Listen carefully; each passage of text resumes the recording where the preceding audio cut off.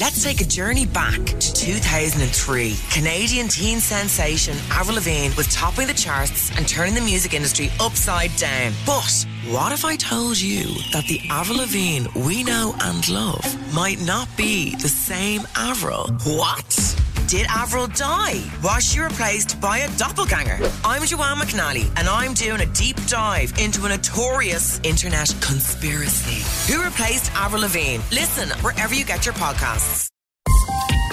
This is a CBC podcast. Hi, it is Thursday, May 26th. This is the podcast version of Q, the CBC radio show. Welcome to the show. My name is Tom Power. I'm excited for you to hear the show today. You're going to hear my conversation with Lenny Kravitz. It's his 58th birthday today. We spoke to him from a beach a little while ago on the occasion of his latest memoir. I was in the studio, by the way. He was on a beach. And we had a conversation. We only had a little bit of time with him. I think we only had about 20 minutes with him. So we spent the time listening to some of the music that has made him who he is today. And over the course of that conversation, what ends up coming out is how he struggled. This is like the most coolest, confident guy in the world, how he struggled with confidence throughout his entire life and how he got through it. Lenny Kravitz and the music that made him is coming up. After that, Tyler Mitchell, at 23 years old, becomes the first black photographer to shoot the cover of Vogue magazine, and he shoots Beyonce for his first cover. He tells the story of how that happened, his story of going from filming his fellow skateboarders in Atlanta to becoming one of the most respected photographers of our time. And then finally, a re-airing, an encore presentation of one of our favorite conversations of all time with the great Margaret Atwood. Show starts now. Hey, what's going on? This is Boots Riley. Yo, what's up? This your homeboy Ice Cube. Hello, I'm Robbie Robertson, and you're listening to Q. And the homie Tom Power. With Tom Power. If you've ever watched Lenny Kravitz playing jams like Are You Gonna Go My Way or Always on the Run, this is a guy that just oozes confidence. The kind of confidence that comes from being a platinum-selling, Grammy-winning, guitar-slinging rock star. And Lenny Kravitz will tell you about his long journey to get that confidence and why at one point he even briefly changed his name. That's coming up. Plus, one photo shoot changed everything for Tyler Mitchell. 5 years ago, he became the first black photographer to shoot the cover of Vogue magazine. Tyler will tell you what that did for his career and why it's so important for him to show black folks in moments of leisure. All that and so much more coming up on Q.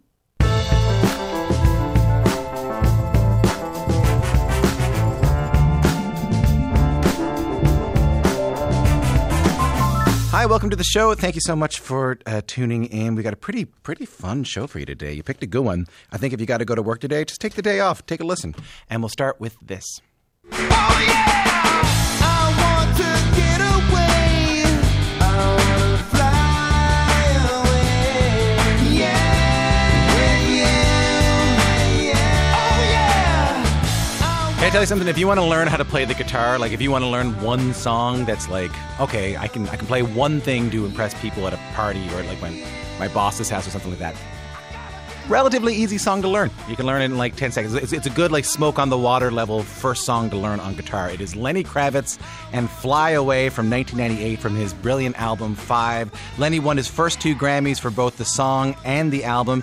It was a big year for him, and today is a big day for Lenny. Lenny Kravitz turns 58 years old today, which put us in mind of a conversation we had with Lenny Kravitz a little while back. It was about his memoir, Let Love Rule, and we talked about some of the songs and moments that made him who he is today. And it was early in the pandemic, and I spoke to him from a beach through his phone over FaceTime. It was really cool. We started with this. Oh, baby, give me why don't you? Oh, you be that me. After your heart. Oh, darling, I will gladly let you go, baby. But now since I see you, it is all. I mean, strong candidate for greatest bass line of all time. That is the Jackson 5 and I Want You Back. You say that they were life-changing for you. Where does hearing that song take you? I mean, it doesn't get any better than that. It's amazing hearing this through the little speaker on the phone. It still explodes. You know, the Jackson 5, first of all, the music was absolutely unbelievable. We're talking about Motown, Berry Gordy, the best writers, the best producers, the best studio musicians and arrangers. And then you had the talent of this alien, man. I don't know what to call him.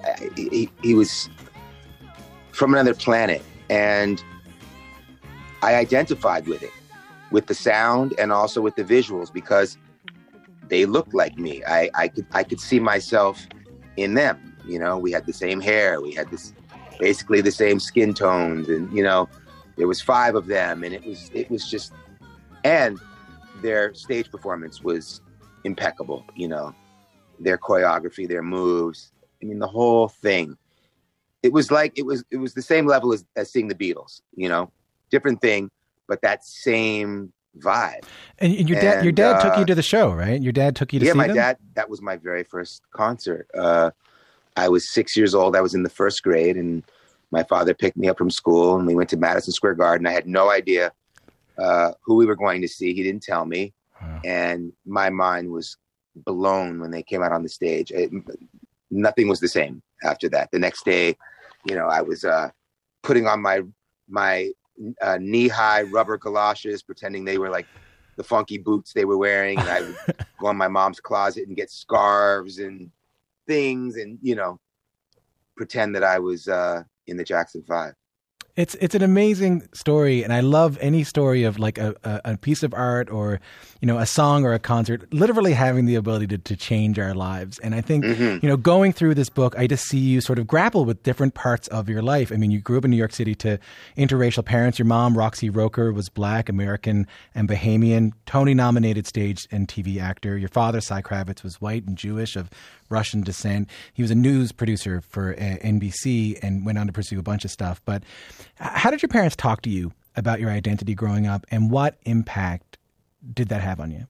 You know, being in this biracial situation, I didn't think anything of it. There was no weirdness about race or anywhere around our circle. I knew that my mother looked how she looked and had darker skin, and my father had lighter skin. I didn't think anything of it because, you know, I have the family on both sides. So I have both sets of grandparents, both sets of aunts and uncles and cousins and so forth. So everybody's Black and white.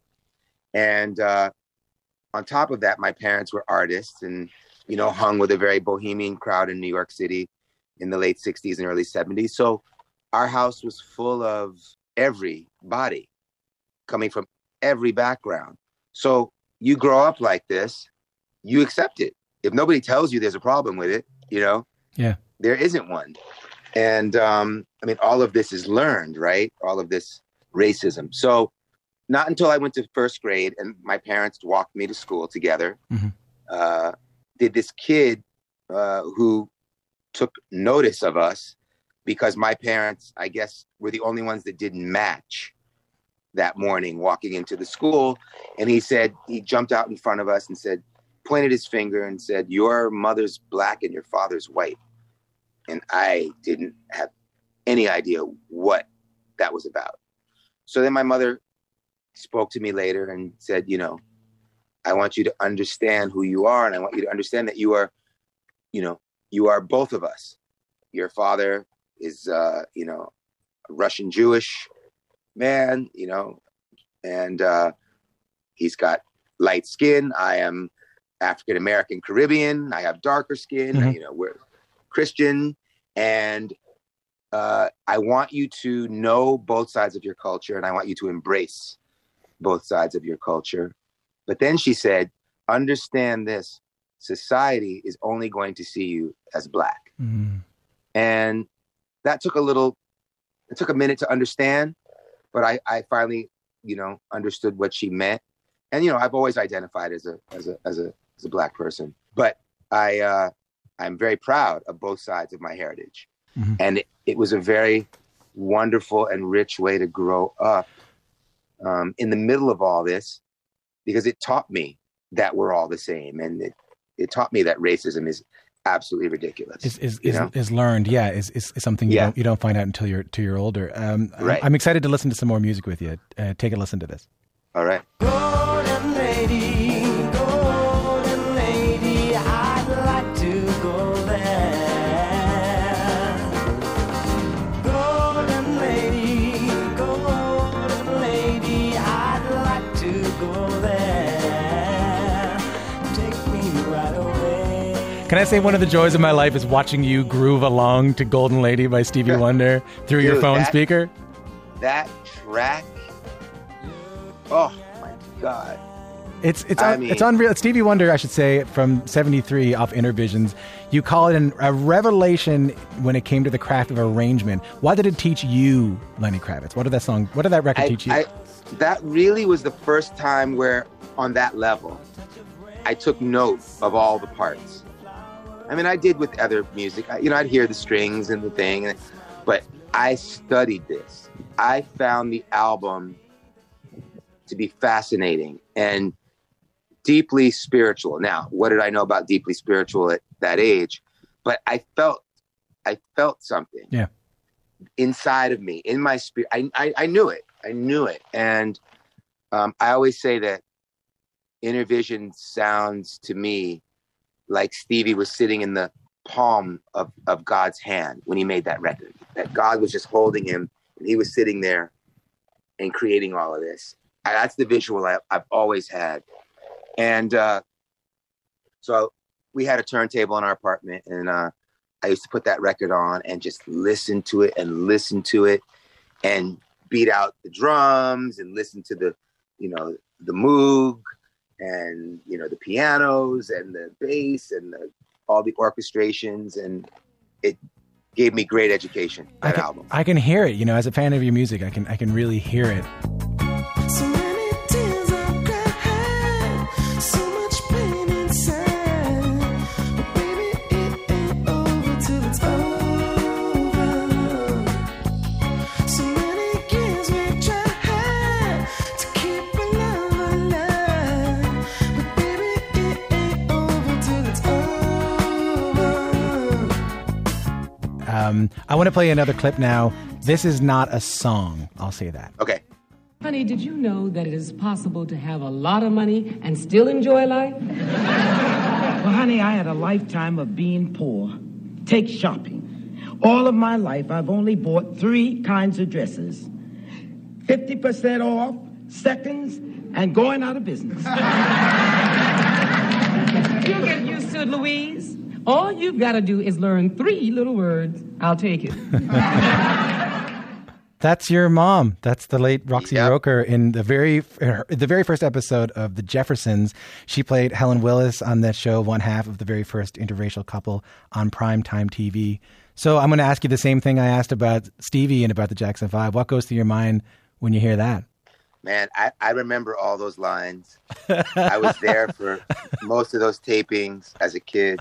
Really? Yeah. I used to go from school. I'd take the bus to the studios and go in my mom's dressing room and do my homework, and then I'd hang out.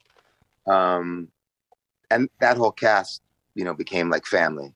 I used to hang out with all of them, became friends with the kids and but that show changed our lives. I mean, my mother was on Broadway in a play called The River Niger, and Norman Lear, the creator of The Jeffersons, came to see the play, saw my mother, and went backstage to meet her and told her that he thought she'd be perfect for this part. They were doing a spinoff from All in the Family. And so she went out to LA, auditioned, and got the part. And we moved to LA. I love in the book, you sort of talk about how your own story sort of mirrored the Jeffersons, That was odd. I mean, here my mother was portraying her situation. In the show, she's married to a white man. And so it's just very interesting that my mother was chosen to. Norman Lear had no idea. After the audition, he sat with her and said, "Now listen, I want to make sure that you're going to be comfortable because you're going to be playing the wife of a white man, and you're going to have to, be close with him. You're going to have to kiss him. You're going to have, I don't know how you feel about that." And my mother just laughed and took out her purse and showed him a picture of my father. But you were also you were also literally moving on up too. If you think about it, We were moving on up at the same time, we were leaving the East Side. We weren't going to the East Side. We were going to the West Coast. But yeah, it was very odd, and as a kid, I'm watching this show that, where they're making pretend that they're in New York, I'm wishing that we're back in New York City. I remember being on the set and looking, they had those paintings out of the window that would look like other buildings, and they looked very realistic. And I used to look at those and I used to wish I was back in New York. I didn't want to be in LA, but I ended up liking it, and it ended up being another, vital part of my education. I want to play another song. Take a listen to this.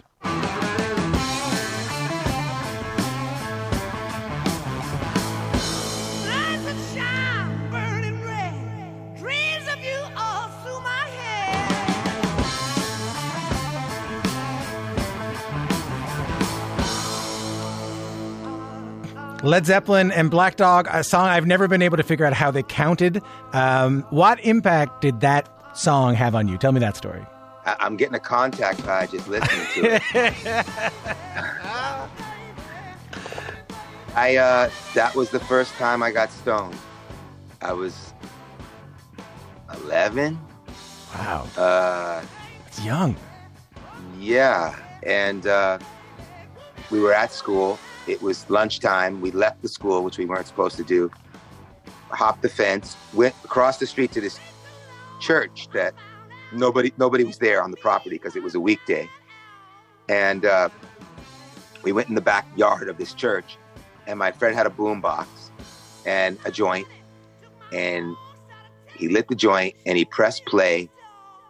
And I'm trying to smoke this thing. I don't really know what I'm doing. I don't know what I'm supposed to be doing. He's telling me to hold it in. And I take a few hits, and right in the middle of that riff, man, I took off.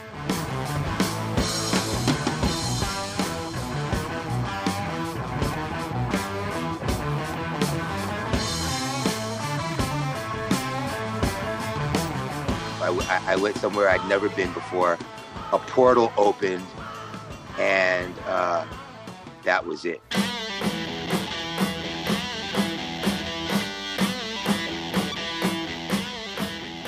If you're just joining us, my name is Tom Power, and you're listening to Q. My guest today is 4-time Grammy award-winning singer and songwriter Lenny Kravitz. He's got a new memoir out. It's called Let Love Rule. We've been talking about Lenny's early musical influences when he was a kid in New York City, and then he made a move to L.A. I built this garden for us. I built this garden for us.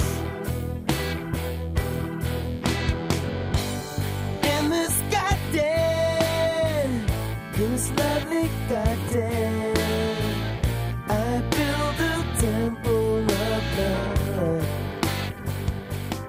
That's a bit of I Built This Garden for Us, a song you wrote about your relationship with Lisa Bonet on your album Let Love Rule. So what changed for you then? How does that lead to the story of Lenny Kravitz, meeting Lisa? Well, at the time we met, I was searching for my expression, for my sound, for my voice.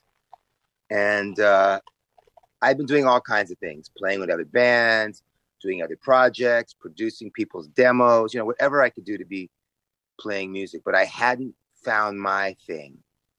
And in some respects, I would have been fine playing behind somebody else, being the guitar player or the bass player or the drummer or whatever I would have had to do, the keyboard player to be in the group. But I knew that there was something I wanted to do, but I just didn't know what it was. And when we met, because of our relationship, because of the magic that was being created around us, starting with our love, and the group of people that we were surrounding ourselves with, really helped me to open up. And we had just moved in together. I'd moved in with her at her house, and put all my instruments in a room. And one day it just came to me. Like, I started to hear the music. That was one of the first ones written. I think Fear was the first one. And then Rosemary and I Built This Garden for Us were the first three. But I just heard it and I accepted it. I don't know if it's what I thought I was looking for, but it's what I was given, and I grabbed it. And that was that was the beginning for me. So that's another time where a portal opened. You know? So this is, again, like, and we have 1 minute left here, and you've been generous with your time, but these are the moments, these are the clips, and these are the songs, and these are the stories that make up Lenny Kravitz. But, you know, none of this was easy. You had pressure from folks to be a certain way. You had pressure from folks to make certain kinds of music based on how you looked and what you were supposed to be. You turned down music deals that would have seen you change your style of music. Instead, you were couch surfing. But looking back, after writing this book, where do you think that confidence to be yourself, to say no to things that weren't you, comes from? You know, to this day, it's really hard to understand and describe what it felt like, because here I am living in a car or living on somebody's floor or whatever it was, couch, and I'm being offered these deals from, you know, major labels who are telling me that they want me to change my style, first of all. And I'm turning them down, and everybody's looking at me like I'm crazy. I don't know how I had the strength to do that. I hadn't even found my sound yet. This is prior to what we just discussed. So, but I knew that what they wanted me to do was not me, and that they were trying to change me. And there was a feeling inside of me that I felt like when it came time to sign the paper, I physically felt ill. I felt off. I felt wrong. And I just kept saying, I can't do it. You know, you guys aren't going to let me do what I even thought I wanted to do then. And, you know, so it was something inside of me that spoke to me. Lenny, I can't thank you enough for your time. It's such a powerful book about the importance of staying true to yourself. And I'm happy we were able to look at where that self came from. Thank you so much. This means the world to us. Take care. Thank you so much. You take care. Bye-bye. Here we are, still together.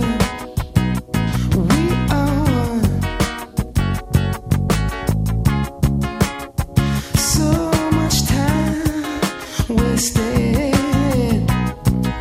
playing games with love. So many tears I've cried. So much Absolutely jam of jams. Though, you know, there's a regular fight with me and my buddies, and I'd love to hear what you think about this. What is the best Lenny Kravitz song of all time? I say It Ain't Over Till It's Over. A lot of my friends say it's that song Again. You know that song? I wonder if I'll ever see you again. You know that song? I'll stop singing. Anyway, let me know what you think on Twitter at CBC Radio Q. That is Lenny Kravitz with It Ain't Over Till It's Over from 1991. Before that, you heard my conversation with Lenny, who turns an inconceivable 58 years old today. And if you want to know what I mean by inconceivable, Google Lenny Kravitz. Hi, I'm Jessie Cruikshank. Jessie Cruikshank. I host the #1 comedy podcast called Phone a Friend. Girl, let's phone a friend. Not only do I break down the biggest stories in pop culture with guests like Dan Levy and members of NSYNC, I do it with my own personal boy band singing jingles throughout. Because it's my show. It's your show, girl. New episodes of Phone a Friend. Yeah. Drop Thursdays wherever you get your podcasts. So work it, girl, yeah, work it. Okay, that's enough.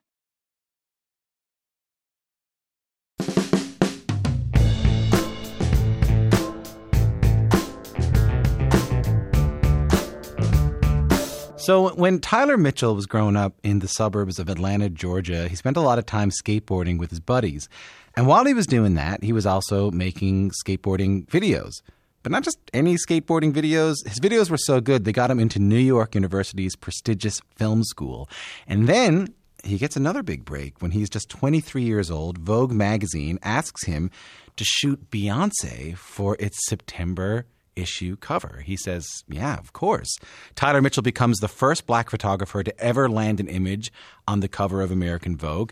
And he becomes known for his work that portrays the beauty, joy, and self-assurance of black people at leisure. And that's true whether he's on a commercial shoot or creating images to hang in a gallery. His first published collection is called I Can Make You Feel Good. If you're in Toronto, you can see some of his images on display on billboards around town as part of the Contact Photography Festival. Tyler and I caught up when he was back home in New York. How are you? Hey, I'm good. I'm doing good. Thanks for having me. I'm glad we finally get a chance to talk. Yeah. we missed each other in Toronto, but I'm glad that this is now how we can do this. Yeah, me too. I was out for a walk yesterday, getting ready for this interview, and I got a cup of coffee, and I walked down the street, and there I saw your photographs, like Wow. blown up on the side of the road in Toronto on King Street. Yeah. What is that like for you when you see your work kind of blown up on that massive scale? Yeah, I think this exhibition and this sort of project with Contact has been my first time ever showing in Canada. It's also my first time showing publicly, sort of doing a public installation oriented exhibition. I also am doing a gallery show there, but the public works were extremely mind blowing for me to see in person when I went to Toronto, because I just hadn't seen the work at that scale, sort of sitting in a city environment. And I saw several people kind of walking by and engaging, like really taking time to look. So I really liked the power and weight that it held on that block in the financial district. Is there a photo? Is there one of the pieces that when it's blown up to that scale is particularly meaningful to you or means something different to you?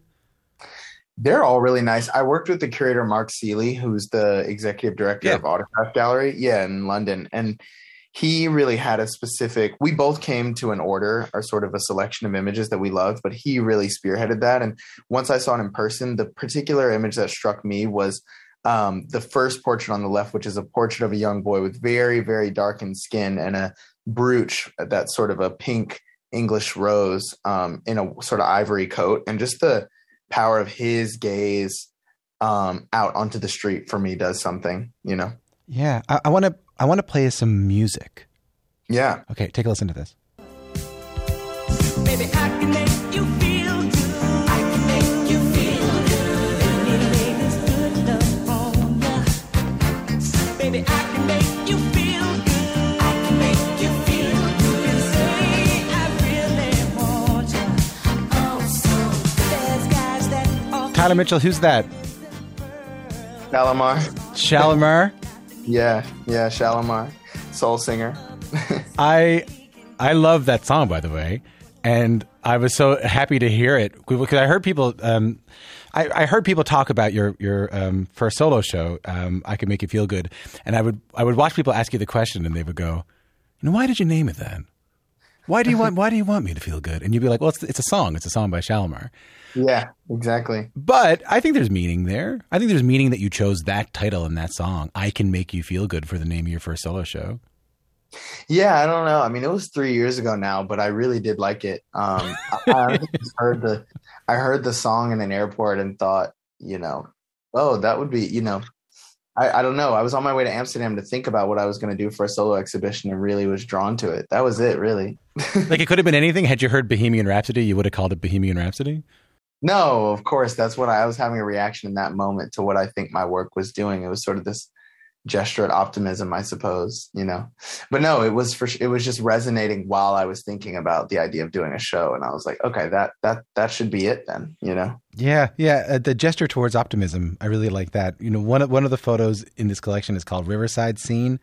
And I'll embarrassingly try to describe it on the radio, but it's a sunny afternoon with black folks reclining on a picnic blanket in long grass, and some are sitting underneath a big tree. There's a few kids about to wade into the river. Can you tell me a little bit about that piece? Yeah. So, last year, I basically, over several trips back to Atlanta, Georgia, where I'm from, after basically not being able to go there for, a very long time, like all of us who couldn't travel, I really became fixated on the power of, photographing families interacting with one another in pastoral Southern Georgia, scenes. And so I have a few friends who I asked if I could photograph their families. So what you're seeing there is definitely a staged image of, friends and families coming together and interacting, enjoying moments of leisure, right, by a riverside. But for me, that was sort of a recreation of certain patched together memories of my own upbringing in Georgia, and an insistence on like how, Black folks in America, do and can and should reclaim, land and landscapes. So, yeah. Can you talk to me more about that? Because I've heard you talk about how photographing Black people at leisure is a radical act. Yeah. I mean, for me, it is like, I really enjoy the fact that photographs, a body of photographs can create a world in which you can kind of get lost into. Like for me, these worlds are both worlds I've lived and ones I want to see, right? Like I want to sort of propose a future in which Black folks feel comfortable, confident and comfortable within themselves to inhabit public space, right? Because we're sitting against a backdrop of a country in which we're told that cannot happen. Do you know what I mean? Yeah. So these photographs are an insistence towards the opposite. What's been a reaction to those photographs that's been meaningful to you? So many. I mean, there were so many amazing positive reactions from people old and young when my book was published in 2020 of the same title, I Can Make You Feel Good. But the response in person to the exhibitions, you know, even when I was in Toronto, the conversations that were brought about with students, that were brought about with young people, a lot of people who I think, you know, maybe haven't felt as welcomed in museum spaces or gallery spaces really was encouraging for me, you know, that they saw themselves or felt or were transported back to a moment of bliss, you know, through the photographs. It's really nice. Well, what about you from like a creation standpoint? Like when did you first pick up a camera? Wow. I must have been 14 or 15 when I first picked up a camera to actually think about making, I guess, quote unquote, you know, artistic images. I mean, I'm sure before that, I think my aunt gave me a camera very early on just to take little tourist photos or snapshots with. But yeah, I was a skateboarder at around 14 and 15, and there's a real art form around filming the sport of skating. And a friend had a DSLR camera that I asked if I could borrow all the time, and I just became obsessed. Why? What did you like about it? What caused you to become obsessed with it? Well, there's a whole thing about perspective you bring, specifically in skating, which was the realm I was mainly in then, right? I hadn't been exposed to, you know, fine art or fashion at all, certainly. But within skating at that time, I was just obsessed with the fact that you could bring a perspective to the sport. So like different filmers had different styles of how they shot the sport, and different editors would make different montages that would really speak to the style of the skater. So I guess it was a style thing where I was really particularly obsessed with style. Style in the image, style in the editing, style in the filmmaking, and of the filmmaker to bring an eye to what's happening. Did you realize you had a knack for it right away? No, maybe. I don't know. I don't think I was worried about a knack for it. I just liked it, you know? I don't know if I just thought, oh, I'm really good at this. I just thought I really enjoy this, you know? Yeah, I guess there is that's such a beautiful, pure place to be in, you know? Before it gets to, because you're good at this, you have a knack for it, comes with, you should do something with it, that sort of pressure, you know? Right. Yeah, it really felt more like, oh, well, maybe I could go to film school just so that I don't have to go to other school, you know? Like, I was like, it would be nice to try and be a filmmaker if that works out, you know? Does the Atlanta skateboarding stuff show up in your work now, you think?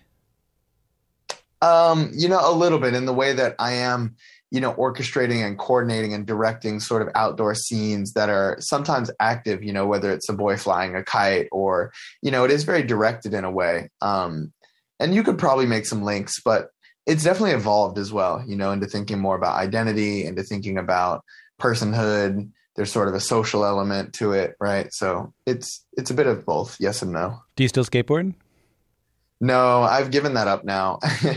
I sort of moved to New York and still do sometimes in the summer and really enjoy it. But I think formally in that way that I was doing it in Atlanta, no, I left the sort of community.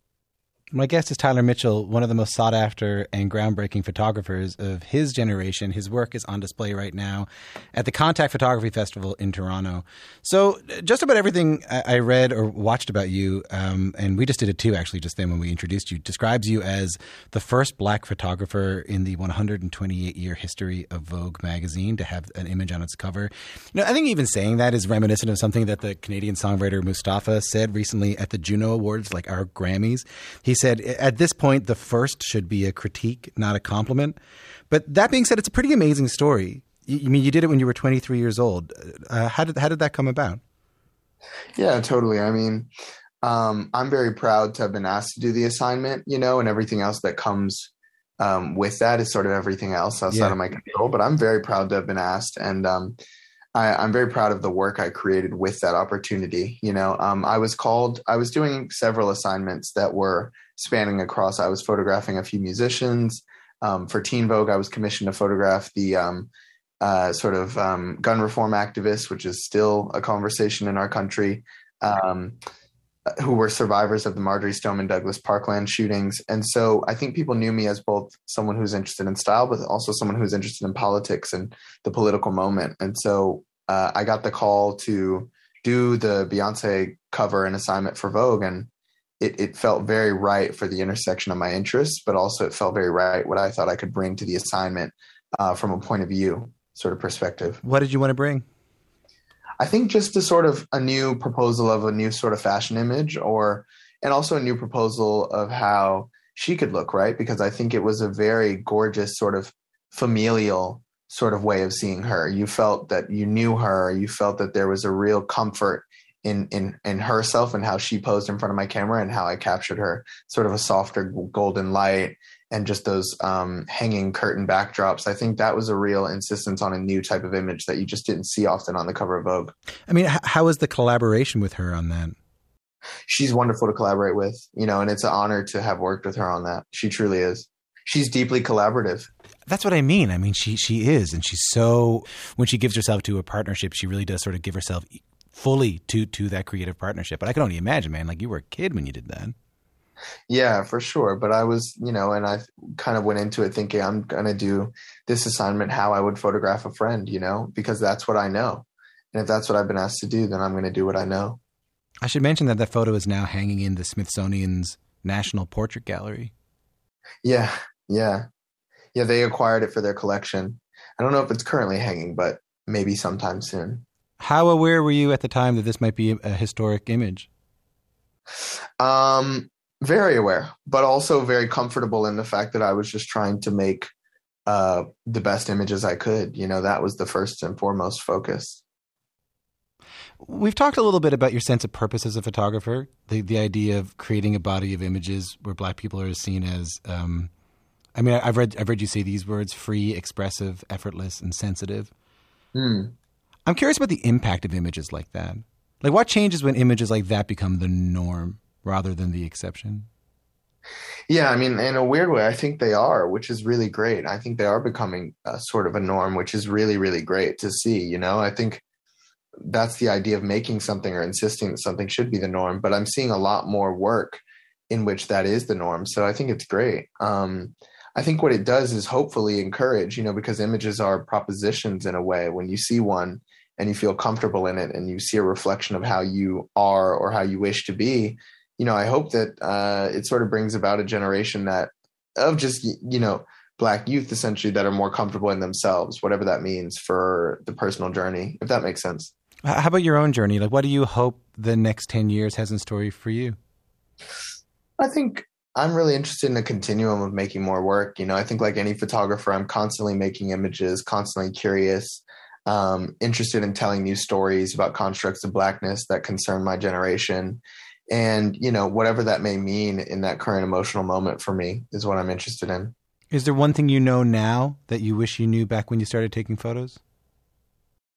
No, I think everything I've learned along the way has been the valuable stuff.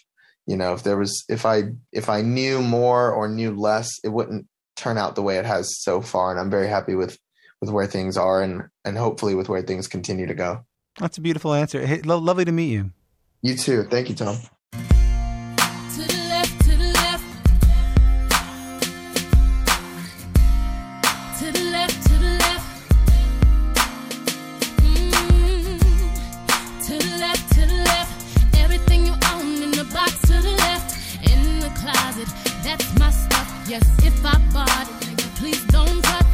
Still a jam. Beyonce, Irreplaceable. Before that, my conversation with Tyler Mitchell. 5 years ago, Tyler became the first Black photographer to shoot the cover of Vogue magazine. He photographed Beyonce for its cover. And some of his work is on display right now at the Contact Photography Festival in Toronto. If you are listening to this in Toronto and you want to walk around, say, like King Street West, I know if you're not listening in Toronto, I know if you're listening in St. John's, you're like, Tom, give it up about King Street West. But seriously, if you walk around King Street, his photographs are everywhere and they're absolutely stunning.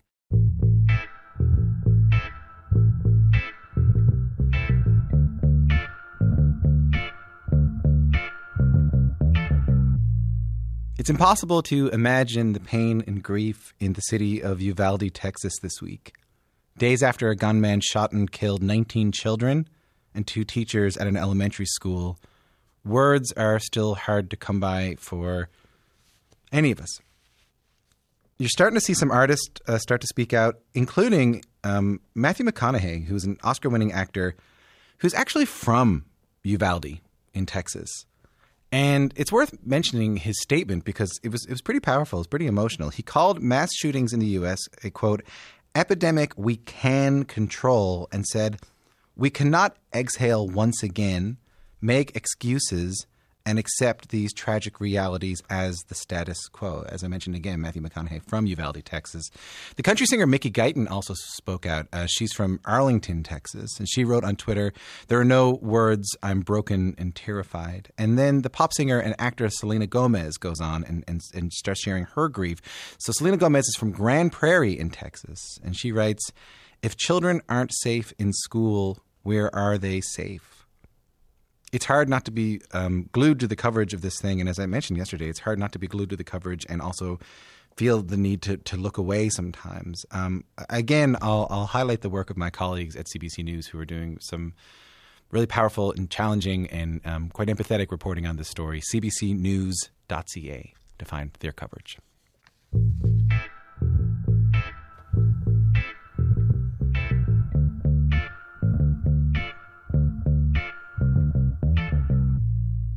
Let's play some music right now. This is Edwin Raphael from Montreal. The song is called Have You Been Told? Edwin's going to be playing at the Osheaga Festival in Montreal at the end of July. So if you're in Montreal, head on out. Here it is.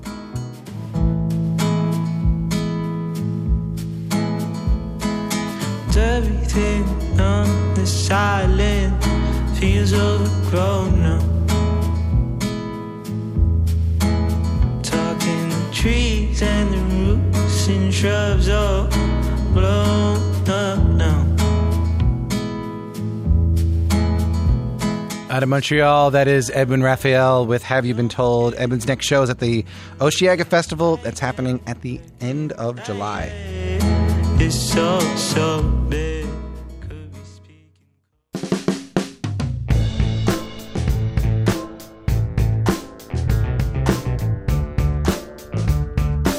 Margaret Atwood has had her novels adapted into films, TV shows, even operas. Her most famous story is returning as a ballet. The Handmaid's Tale is returning to stages this fall with Canada's Royal Winnipeg Ballet.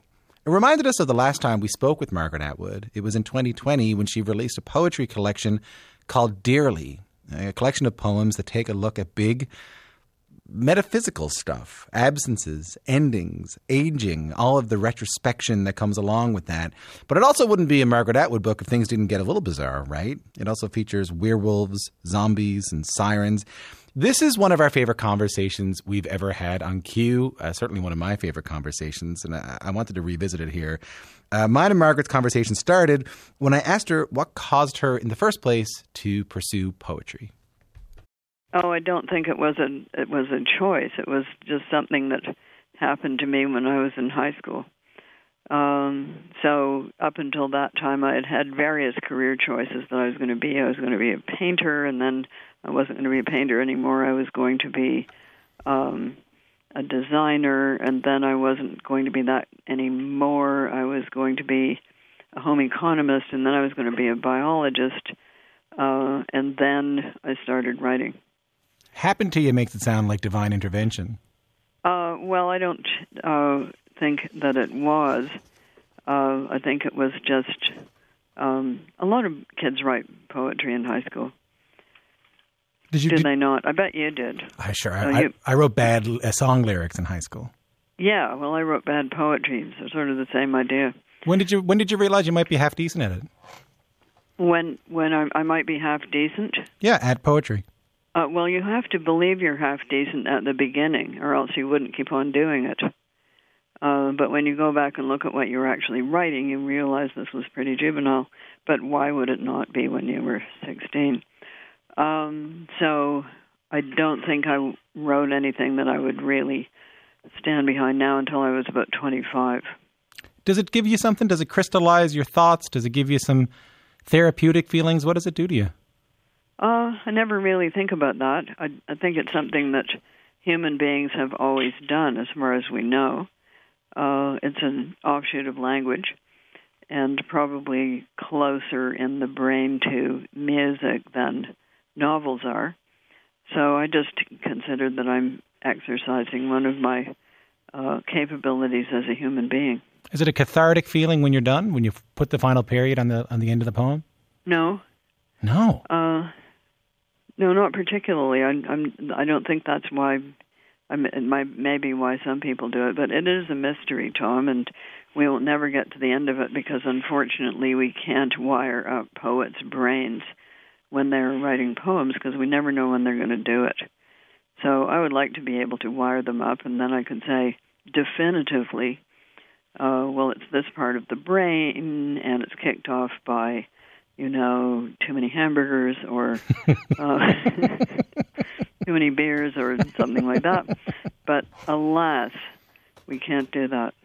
This collection of poetry, Dearly, let's talk about writing it. Was it something that in the past tense you looked back on these poems and said, I'm going to put these together. These are just poems that I've written during this time. Was there a thread when you looked back? Was there a thread when you started writing them?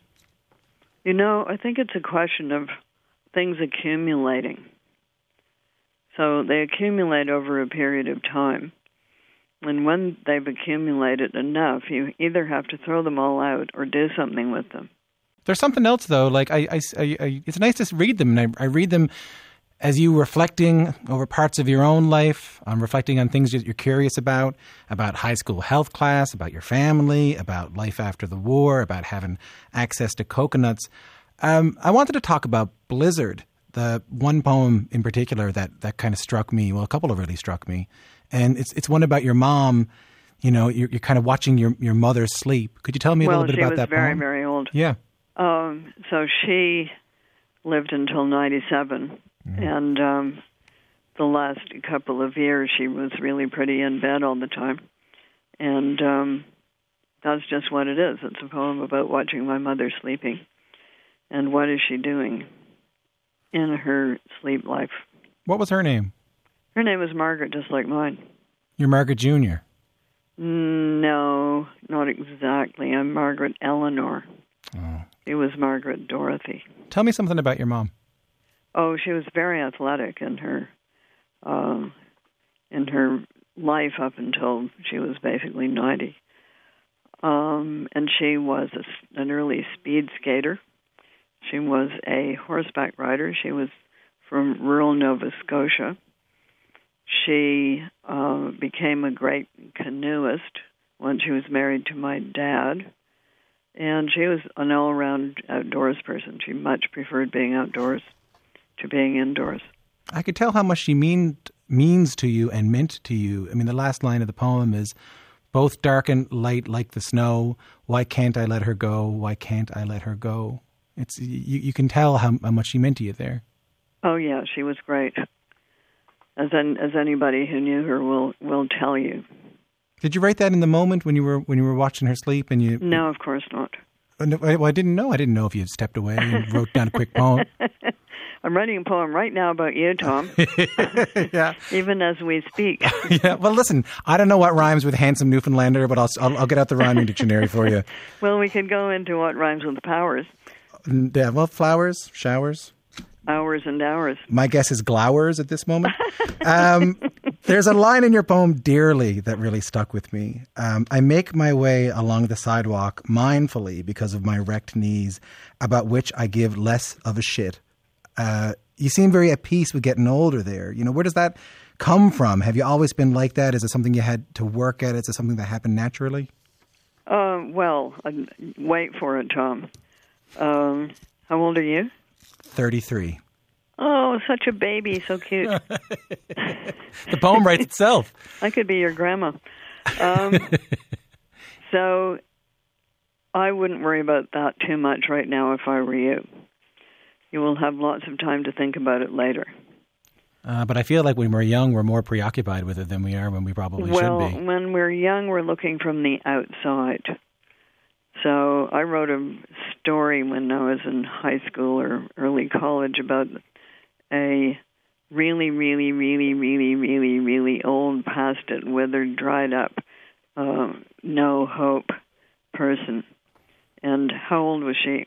I bet she was 40. Exactly. She was exactly 40, which I thought at that time was just the end. So when you were 30, you probably thought, my youth, it is gone. But guess what? You were wrong. I wonder why we have existential crises when we're in our 30s and not when we're in our 70s and 80s. Well, there's more to have an existential crisis about. So when you're in your 70s and 80s, you more or less know the plot. You know what you've done. You know what you haven't done. And when you're in your 30s, there's a lot of time in your head that has not yet been filled. So time is more of a challenge for you. What am I going to put into this time? What shall I accomplish? Will I ever accomplish anything? Will I waste my time? Will I run out of it? How old am I actually anyway? Am I young or old? So you have all those thoughts, but you've made it past 32, which is the really difficult year. But isn't this the year that Christ died? Exactly. That's why we call it the crucifixion year. So after this, it's clear sailing. Not exactly, but at least you've made it past 32. If you're just tuning in, my guest is Margaret Atwood. Her new collection of poems is called Dearly, and it's out everywhere now. I got to speak to Billy Collins the other day. Do you know Billy? Yeah. Great poet, former poet laureate of the United States. And what's he up to? Oh, not much. He's what a thing to say. I hope he's not listening. He, like you, is releasing a collection of poems. And I asked him the same question I asked you. I said, is there anything that binds these together? And like yourself, he said, no, not really. And I said, well, what do you think about poetry coming out right now? Do you think it's a good time for poetry during the pandemic and we're all stuck at home? And he said, I like to think that during the pandemic, life has slowed down to the speed of poetry. Oh, how hopeful. Of course, he is generally an optimistic type of poet. What do you make of that, though? Do you think poetry can offer us something specifically during this time? I don't know about specifically during this time, but you'll notice that at weddings and funerals, people don't read long chapters out of novels. They read poems because they are condensed. They're condensed little nuggets of language, and they don't necessarily depend on plot. And they can also transmit an idea in only 2 or 3 lines. Well, I think that's kind of a misconception. We used to be taught poetry that way in high school, that the poet had taken this idea and stuffed it into this sonnet, and which just made you think, well, why did they bother? If it was an idea, why couldn't they just blurt it out? Why does it have to rhyme? I remember going to school and doing I was given an assignment of doing an essay about a poem, about what a poem was about, and I wrote it, and I got like a low mark on it. Not because was that the one about a fruit? I think it might have been the old Grecian urn. Oh, the Grecian urn. And I got it wrong, and they were like, no, because that's not what it was about. What was it about? I can't remember. But either way, I think it was about this guy chasing a lot of girls. Maybe so. I can't remember the poem. And you probably said that and got marked down for it. But even then, I felt like I could be given a poem that was about oh, look at this nice flower. And I'd say, oh yeah, this is a poem about a flower. And they go, oh, no, this is a poem. This is about birth and death. And I would go, how in the name of God do you know? If it wasn't about a flower to begin with, there wouldn't be a poem. What do you mean? What do I mean? Yeah. Oh, yeah, I understand what you mean. I know what you mean. But okay. I feel like when we're in school, we are taught to rely too much on simile and metaphor. And we're taught that there's a meaning that is like, do you remember Cracker Jack? It was candy corn, and there was always a prize in the box. Yeah. Okay, so we're taught that poetry is like that it's a box full of Cracker Jack, and there's a prize in there somewhere. You have to dig it out. But that isn't how I think of poetry. How do you think of it? It's the experience of the poem itself. So you're following somebody's thought process. So when you read a poem, you just try to take it in, face value, and try to think about what they're thinking about at the time. You got it. That's pretty good. I mean, I remember when I first moved up here and I started looking at painting and I went, I don't get it. And they said to me, well, you don't have to get it. You just have to figure out how you feel when you look at it. Oh, who told you that? My buddy Cora. Good for Cora. Yeah, she's a smart one. Well, there may be no it to get. There may be a lot of it. Yeah, I know. Sometimes I feel like I'm pretty messed up from looking for the prize at the bottom of the Cracker Jack box, you know? Well, maybe there isn't one. Yeah, isn't that hopeful? You would probably be very, very annoyed. I mean, I've been looking for the Cracker Jack prize all these years, and there isn't one. Yeah, but perhaps the gift, the true prize, is looking for it. You got it. That's a very snazzy way of thinking about it. You just had a thought, Tom. You know, first time for everything.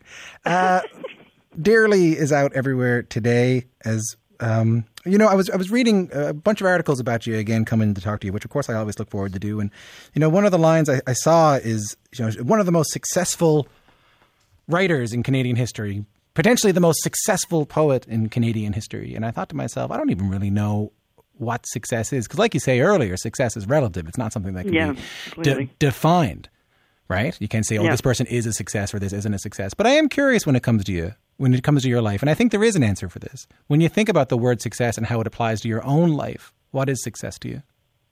Oh boy, well, none of us in the coffee house days set out to be a commercial success because we didn't think that existed. So we set out to be good writers on the terms of the writing. That was our ambition. But of course, nothing is ever perfect, so you never actually achieve that ambition, which is possibly, Tom, why you keep doing it. Maybe next time will be better. Or maybe it won't. You do not know. Right. So is success the quest to do good work? For me it is, because there is no it. There isn't any the success.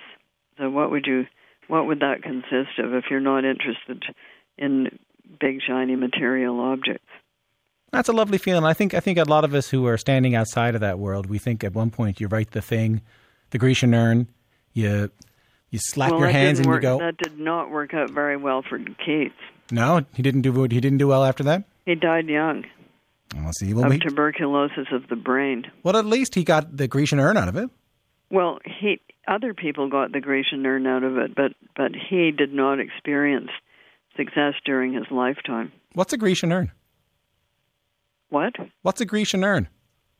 You're asking me what a Grecian urn is? No, I'll tell you what it is. About $5 an hour. Oh, stop that. That's really bad. Where did you learn that? Was that in high school? Did you pick that up in high school? Before we go, your book title Dearly comes from a poem in the book that mentions words that aren't often used anymore. So last question, is there another word that you think doesn't get used often enough that we should bring back? Oh, there are so many words that are not used very much. But I'm not sure you would necessarily bring them back because they're usually words for jobs that have become obsolete, like wheelwright. How many wheelwrights do you know? Milkman. There aren't any milkmen anymore. Farrier. There still are some farriers, but not a lot of them. So a lot of them come into that category or the category of object. But is there a word that doesn't describe an occupation, like a parlance word like that, like dear? I think mine is a phrase that I love to use that doesn't get used anymore, which is for to make, I got some lemons out for to make some lemonade. Yes, well, the for-to location you find a lot in 19th century folk songs. And sea shanties and ballads and things like that. I was going to London for to meet so-and-so. Yes, that is a good example. I love that. Any ones like that for you? Oh, well, a lot of them are things that were substitutes for actual swear words. that people don't use anymore because they use the actual swear words a lot more than they used to, Tom. I've heard that before. So nobody says jumping Jehoshaphat anymore, do they? I think my mom actually still says jumping Jehoshaphat. Well, there you go. And she probably says Hail Columbia. What was that a euphemism for? It's a euphemism for Hell, which people didn't use to pronounce. Well, I've had a Hail Columbia of a time talking to you, Margaret. Thanks for your time. We could say fuddle duddle. Oh, then we'd be you like, know who said that? Well, I certainly do. The father of the current prime minister. That's correct. I'm not sure whether he himself actually ever said it, but I think journalists put it in there because they couldn't say what he actually did say. My mother also says, not on your tin type. Did you ever hear that before? No, but I've heard not on your Nelly. Oh, that's pretty good. Have you heard that? No, I haven't heard that before. I don't know what it means. What is your Nelly? I do not know. Anyway, we could go on about that for some time. I think we did. I think we did too. Tom Powers rhymes with hours and hours. Margaret Atwood, thank you so much. Thank you. My conversation with Margaret Atwood back when she released her poetry collection, Dearly. This week, Margaret Atwood made news again. Margaret has teamed up with Penguin Random House to release a, quote, unburnable edition of The Handmaid's Tale. The book is printed on fireproof materials, and it's designed to raise awareness for the growing number of book burnings in bans in schools and libraries. Proceeds from its auction will go to PEN, which is an association that advocates for free expression all around the world. If you want to go to our Twitter, at CBC Radio Q, you can watch the video of Margaret, a book, and a blowtorch. All right, so check this out. Today, after 19 seasons, The Ellen DeGeneres Show will air its last ever episode. This is what it sounded like when it all began. It's September 8th. This is our very, very first show, and you are my very first audience. Ellen DeGeneres from the show's first ever episode from 2003. Now, as you probably know, Ellen has faced a fair bit of controversy, especially over the last couple of years. In 2020, BuzzFeed News reported on allegations that the show had become a toxic workplace. Staffers cited experiences of racism, intimidation, sexual misconduct. Ellen DeGeneres apologized, and 3 top executives were let go. Last year, she announced this season will be her last, but said that the decision has nothing to do with the controversy, and that she, quote, needed a new challenge. In recent weeks, lots of folks have come on the show to say goodbye to Ellen, including the actor Kate McKinnon. Kate McKinnon, in this clip right now, reads an imagined letter from her 13-year-old self to Ellen. And just for some context here, after Ellen came out in 1997, she becomes this gay icon and a role model for kids like Kate. Dear Mrs. DeGeneres, my name is Kate. I'm from Long Island. It's come to my attention that I am gay as hell. No one else is gay for 200,000 miles. So it's nice to know that you exist. I bet if I ever met you, I would act so weird, so I hope I never do. Thank you for being so funny and such an inspiration and making me feel less alone. P.S. My iguana isn't eating. What do I do? Kate McKinnon, now formerly as of last week from Saturday Night Live on The Ellen DeGeneres Show. The final episode of The Ellen DeGeneres Show airs today.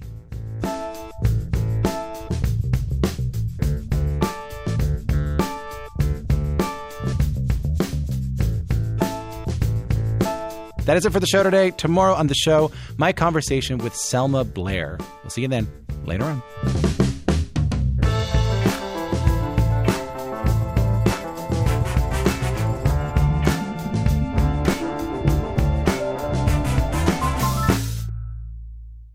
For more CBC podcasts, go to cbc.ca/podcasts.